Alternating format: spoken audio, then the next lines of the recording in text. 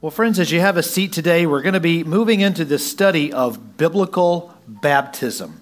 And what I mean by biblical baptism, we want to understand, what does the Bible mean when it speaks of baptism? If we're honest, what we would have to say is that baptism kind of means something in your religious tradition or cultural tradition that may or may not be completely consistent with what the Bible has to say about it.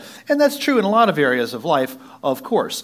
But in this area in particular, I want to make sure that we're united and we're speaking with one voice and having the same feelings. Now, baptism, amongst many other things, is a defining moment in your life. It's that thing you look back on and you say, this is a moment I remember. It's something that changed who I was. It defines who I am. And for a lot of us, when we think back to that moment of our baptism, what we remember is that the loved ones around us were looking to us, and our parents were seeing, our friends were seeing, and I was there, and I knew I was in the presence of Jesus, and what was happening in that moment was an outward expression of an inward decision.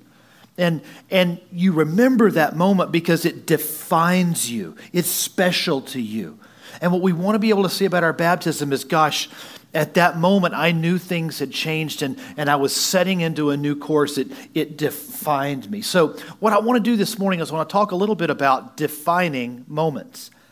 I want to talk about defining moments that have happened in generations here that many of you will relate to immediately. Some of you may be the generation ahead or behind, and that's okay too. But I want to just, from the position of a Generation X guy, I want to talk about some things that defined our generation.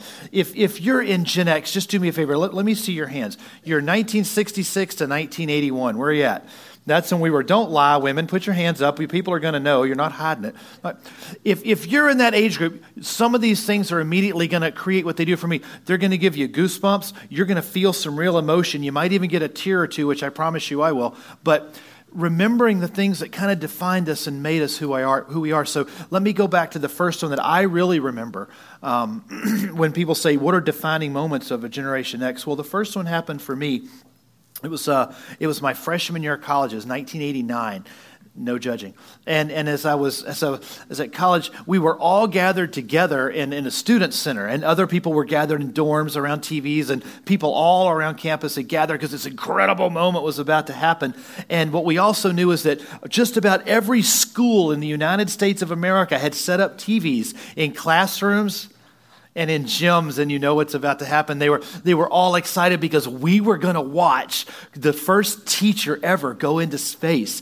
Everybody was excited because the space shuttle was going to take off, and it was exciting. Everybody was jazzed. We just won the Cold War. The space race was all ours. We were cutting frontiers. It was like Buck Rogers was here, man, and everybody was excited about seeing this happen. I don't know why, but everybody was into this Crystal McAuliffe going up in the space shuttle story. And so we went to schools, and I remember sitting there, and we were in the student center at Liberty, and I knew that back at Douglas Freeman High School, my sister joined about 4,000 other students in the gym to watch this event. And just a few seconds into the Challenger takeoff, our innocence was shattered. I remember the horror. I remember just having a hard time getting a breath, just the gasp and the looking at the screen like, maybe the parachute will open.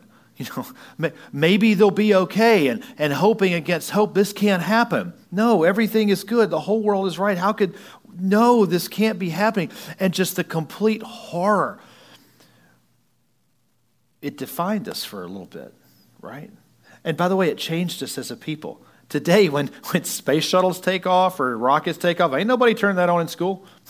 Special event, no, we're not turning those on in school because you could have a Challenger disaster. So we learned, in that moment, changed us.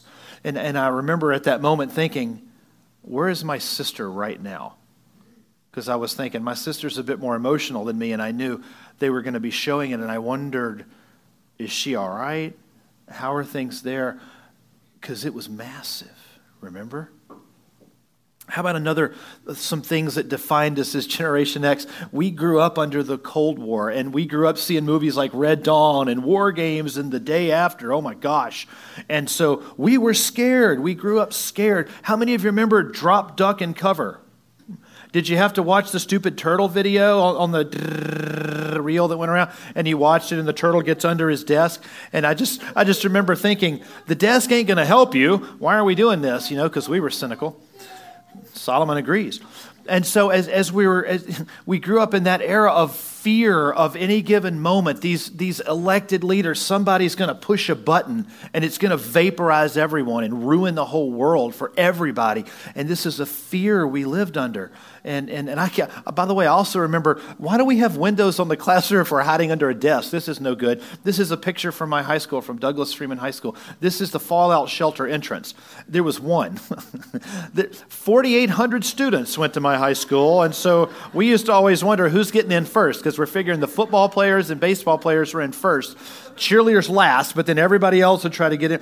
And so we would have to go down in the fallout shelter usually the first week of school and practice. And here's the thing that always stuck with me. This blew my mind. After the blast, we're all going to head to the fallout shelter. And we always thought, could we go down there first? Wouldn't that be a good idea? But apparently they had to get it ready.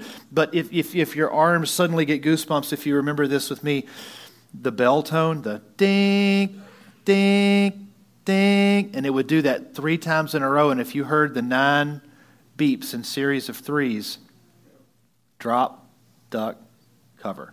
And just the chills that would go through me when they would do that at the drill at the beginning of the year. And I confess, I'm a few years after high school now, but every time those tornado sirens go off over here and they roll up like that, everything in my Generation X being just cringes, because it's that feeling if you heard the sirens go off and you're listening for the tones, it could be now. And so, how many of you remember that day, right? When you heard the song and the pictures were coming up on the screen and the wall was coming down and it was over? The Cold War was over? Are you really? For real? And just the people were weeping. I remember like it was yesterday. Friends, people are weeping. It was just, oh my gosh, it's finally over. And it defined us. It was a changing moment in our generation. And it's some of those things that when people talk about Generation X, these were the things that defined us. Now, yeah, sure, they called us latchkey kids and me generation and survivors or the skeptical generation. But I mean, really, are we? Come on, who says? Okay, what I was doing is being skeptical. Okay, so the millennials are like, I don't know what any of these things are. And some of you are older people like, what are you worried about? But for others, it might have been the Kennedy assassination. For many of you, it was Columbine. It might have been 9/11. But there's these defining moments that happen in our generations, and they make us kind of who we are. Because you see, the very definition of a defining moment is that it's an event which is going to help define us for the rest of our lives. I'm not kidding when I tell you when the sirens go off, my whole body just goes tense for a minute. And whatever I'm thinking about, it's gone. And and that's not because I'm ADD, right? It's just because I got to refocus for a second, because that's how I was conditioned growing up, right? Baptism for you should be a moment that defines you, not in the negative or the fearful, but when you think back to that moment, that helps define who you are. So what are some other defining moments? I asked this question of some friends around me, and if this was one of you people, thank you. But here's some of the responses I got. Some people said, graduation was everything for me, because it was that moment. I was finally done. It was over. It was for real. I'm checking that box. Woo, finished. Kim graduated again here this past summer, which for me was like, oh, thank God. Now that the bills come, I probably won't be as grateful, but it was just so great. It's over. It's done. That was the last paper. It's over. Oh, finished. For others, it was your wedding day, remember? You got married, I do, and at that moment, it defined you for the rest of your lives. For me personally, it was more meeting Kim, I'll be honest with you, than just the wedding. The meeting Kim was remarkable. And I know people say, love at first sight, and no, that happens.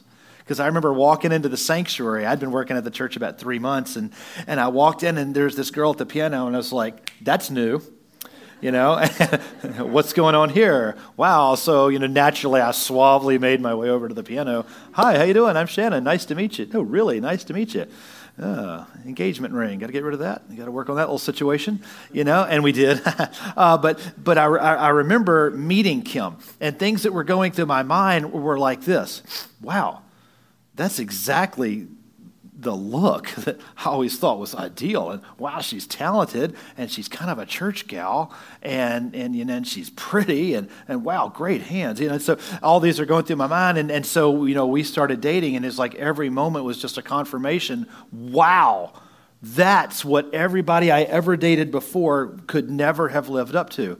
And it's been that way ever since. Because I don't have that temptation for some other person, because all that ever goes through my mind is, remember her. Remember the moment you met Kim, how that was everything. Everything was exactly what I'd ever hoped for. Who could ever compete with that? But how about the day that you signed the papers for your mortgage, or you said I do at your wedding, or the down payment was made and now it's real? Those of us in ministry, you remember your ordination day and what that was like. And for always an award ceremony where you've won something. Anybody ever been fired? Don't raise hands right now. Ever been fired? Yay! Ever been hired and got the job you always wanted? Or the lights came on and you were center stage? Or those of you who are actors or thespians or whatever. I remember the times that the airplane is lifted off and I know, whew, got out of there. Okay, it's okay.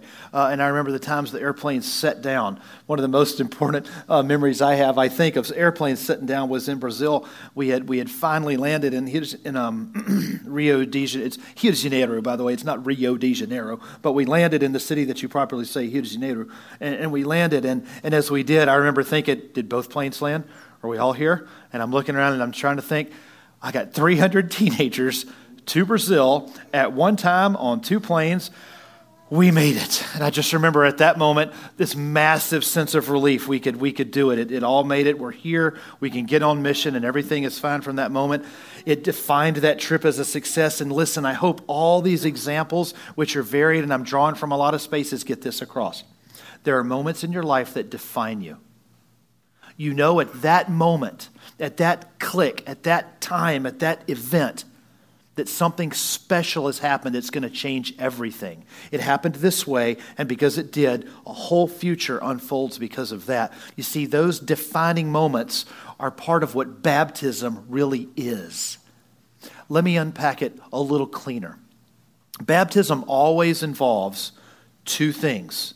Now, always is a part of all. And you remember what I tell you all the time about all? It's the Jerry Falwell quote, okay? All means all, and that's all means all the time, okay? Baptism always involves these two things. Number one is repentance, and number two is sanctification.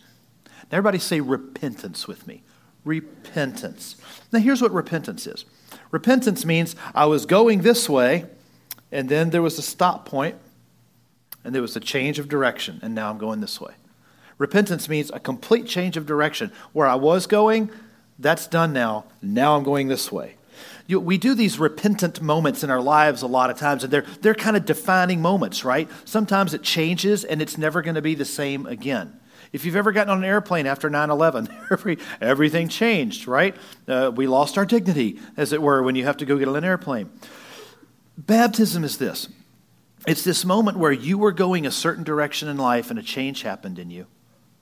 And as a result of Jesus Christ coming into your heart and becoming Lord and Savior in your spirit, your path changed. And baptism is an outward expression of that inward transformation. It was for Jesus, wasn't it? Jesus, you see, had been going along as the builder's son, the carpenter's son. You know, big brother to James and Bartholomew and the others, just doing his thing. And then a time came. Now it's time to enter into the ministry that you're here for. Now it's time that your earthly ministry begins. And there was a stop, a pivot, boom, and now he's off into that direction. He didn't have anything to repent for in the way we use the word, like he hadn't sinned. He didn't do anything wrong. It was just, this is the moment that defines the rest of world history. You see, the baptism of Jesus. It's also sanctification. Now, if you've been going to Sturgeon Bay Community Church for any time at all, you know that sanctification means set aside for a specific purpose. I really got to do that more often, right? Because apparently it didn't get out there. Sanctification means set aside for a specific purpose. And so when we have our baptism, that moment of baptism is a shared moment with all those around us, which declares, I am set aside for Jesus. This is who I am today and forever going forward. There was a past, and there's nothing necessarily heinous about it. But I've decided that Jesus is my Lord. And today, everything I do is set aside for Jesus. The decisions I make, the way I live, the investments I make, the time I spend, choices, who I am is Jesus' child. And baptism is an outward expression of that inward decision that each and every one of us have to make for our Lord and Savior Jesus Christ. So let me ask you this question to be pondering. Do you remember your baptism? Do you remember what that moment was? Because see, I do, and I hope you do, because I remember looking up at my dad who was baptizing me in Wauchula, Florida, as I remember, after a Bill Glass thing had been done, and Dad was the one who got to baptize me, and I remember how chlorinated the water seemed and how hot the water was and how big my dad's hands felt. And I just remember that feeling. And when I came out and I looked out into the church and I saw all these faces and people I knew, and at that moment I remember thinking, oh, I'm part of this now. I don't just go here because I'm the pastor's kid. I'm part of this now. And it was something I can think back and remember, I'm part of this now. It's we. I'm a child of Jesus. I'm one of all these others that have come to Jesus Christ. I've identified in this. And I can remember back to that. And when temptation comes or identity crisis come, I remember, this is who I am. This is what I am. I make my decisions because of that moment and what it crystallized and what it said for everyone else. Friends, it's a defining moment. You know what I fear? Do you? I fear that for some of you, you have no recollection of baptism. It didn't mean anything to you. Maybe you were a baby and it meant something to your parents, but not to you. And maybe it was just done because you had to, or maybe it was at camp and everybody else was doing it and you did it too. I hope your baptism is something in your life that you think of as a moment that helped crystallize and define who you are and what your relationship with Jesus Christ, your Savior and Lord, really means. That's baptism. Now, let's go a little bit further. What do we say when we say baptize? It's clearly a Christian thing, right? I mean, right? Didn't Christians invent baptism, right? No, it isn't only Christian, as it turns out. As a matter of fact, it was Jewish, not Christian.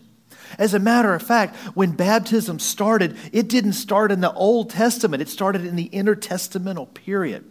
And it began really with a group of people who were separated from the rest of society. They were called Essenes. We'll talk more about them later.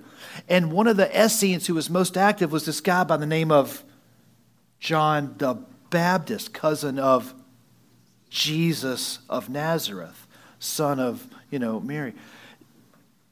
So by the time John shows up on the scene and starts dunking people in the river and calling it for forgiveness of sins in Mark 1:4, people seem to already have an understanding of what baptism is. Now here's what I want for you. I want you to have an understanding of what baptism is. Now, if it's new, it isn't true. And if it's true, it isn't new.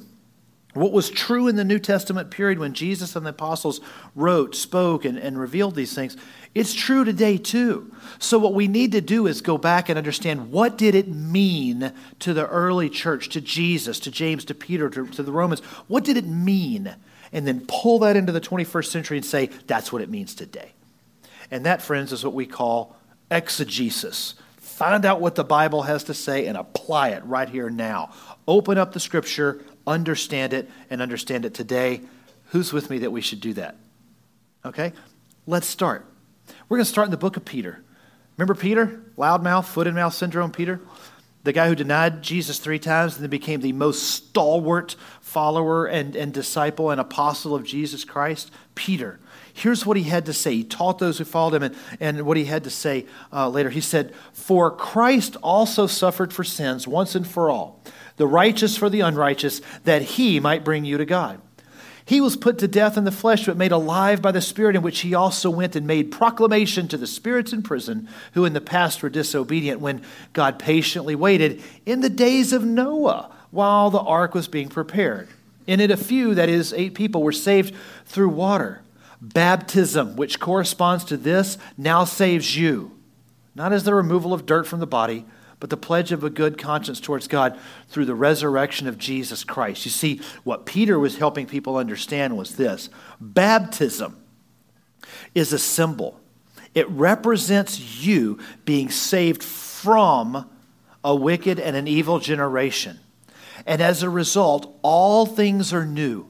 Just like in the ark, God wiped out an evil and a wicked generation, and through water, he would save a group of people who would become the image of how he wants things done. Saved and brought out of that. Baptism represents you being saved from your sin, washing away with water, ending all that is bad, dying to the past, and coming forth born again into a new life, a resurrected world as God's child. That's what baptism represents. Now, if you understand what Peter was saying, would you give me a little wave so I know you got it? You got it? Evers, come on, let me see you out there. Everybody understands now baptism is symbolic of an old life, an old way, and you've entered into a new way, transformed by this act in this moment, which this act demonstrates to everyone else around you. So a quick question. Can a baby understand that? Can a baby understand they're dying to their past sins of what? Labor? Giving mom heartburn? What are we talking about here? And that at that moment they're making a decision to follow Jesus, which will define them for the rest of their lives. So it would appear, at least in this one passage, that things changed in our understanding from the beginning until now. How about another scripture? Let's go join Paul to the Romans. Now, this is the Romans. Now, you've done any study in Romans? Okay. Is subtlety Paul's way in the book of Romans? No. It's kind of like a hammer looking for a nail. Paul is not going to soft pedal anything in the book of Romans. As a matter of fact, it's usually like this. Bam! When he delivers his points in Romans. And you don't miss them. Pretty straightforward. So here Paul, he says, "Are you unaware that all of us who were baptized into Christ Jesus were baptized into his death? Therefore, we were buried with him by baptism into death, in order that just as Christ was raised from the dead by the glory of the Father, so too we walk in newness of life." Paul's saying, look, at that baptism, you died to what was before. Just like Christ died, but as he was resurrected into newness of life, when you come out of that water, you too are going to walk like you've been transformed by Jesus Christ. Now, if you understand with me, brothers and sisters, today, that baptism is dying to old self, being raised to walk in a newness of life, just like Jesus Christ, give me a little wave, let me understand you got that point. Evers, I'm looking. We got it? Excellent. They were on it this time. So now we know this. We know that I'm a new person as a result of that, and I understand that the old self and all that it represented is behind me, and like the ark that brought newness to the world, I, with Jesus Christ indwelling me, am new as I move forward. But how about in the book of Acts? This is really great. This is the first real moment of the Christian church, and it looks like this. Peter is preaching, okay? Now, by the way, last time we saw Peter, just before this is Pete making a colossal fool of himself, and now completely transformed by the renewing of his heart and the forgiveness of Jesus Christ. Peter is preaching the loudest at Pentecost, and he says, "Let all the house of Israel know with certainty that God has made this Jesus, who you crucified, both Lord and Messiah." When they heard this, the crowd, were pierced to their hearts and said to Peter and the rest of the apostles, "Brothers, what should we do?" And Peter replied to their question, "What should we do now that we've heard the gospel?" And what did he say? Try harder. What did he say? and be baptized, each of you, in the name of Jesus Christ for the forgiveness of your sins, and you will receive the gift of the Holy Spirit. For the promise is for you and for your children and all who are far off, as many as the Lord our God will call. With many other words, he testified and strongly urged them, saying, be saved from this corrupt generation. Those who accepted his message were baptized, and that day about 3,000 people were added to them. The first church is a church of 3,000. Wow, that's impressive. And I always wonder, how'd they set up their leadership structure of the 3,000 day two? Holy cow. But here's what's going on. An outward expression that you have understood that Jesus is Lord and Messiah, that he was innocent, crucified, rose again on the third day, and now sits with God in heaven, which means I need to repent of all that's gone before, be baptized as a symbol in that, and now walk in the way of the Lord Jesus Christ. So if you're with me and you understand that baptism is a moment of repenting what was in the past and identifying with what you're going to be in the future. Give me a wave that I know you got that point. We got it? Now, one last one, and this comes from the book of Colossians. Now, Colossians is a very different book than Romans. Colossians are the erudite, arrogant, stuck-up, wealthy, educated people of culture, and the people of Colossae really feel they're probably the best people in the world. Okay? Paul says to them, so be careful that no one of you is taken captive through philosophy and empty deceit based on human tradition, based on the elements of this world rather than Christ. For the entire fullness of God's nature dwells bodily in Christ, and you've been filled by him, who is the head over every ruler and authority.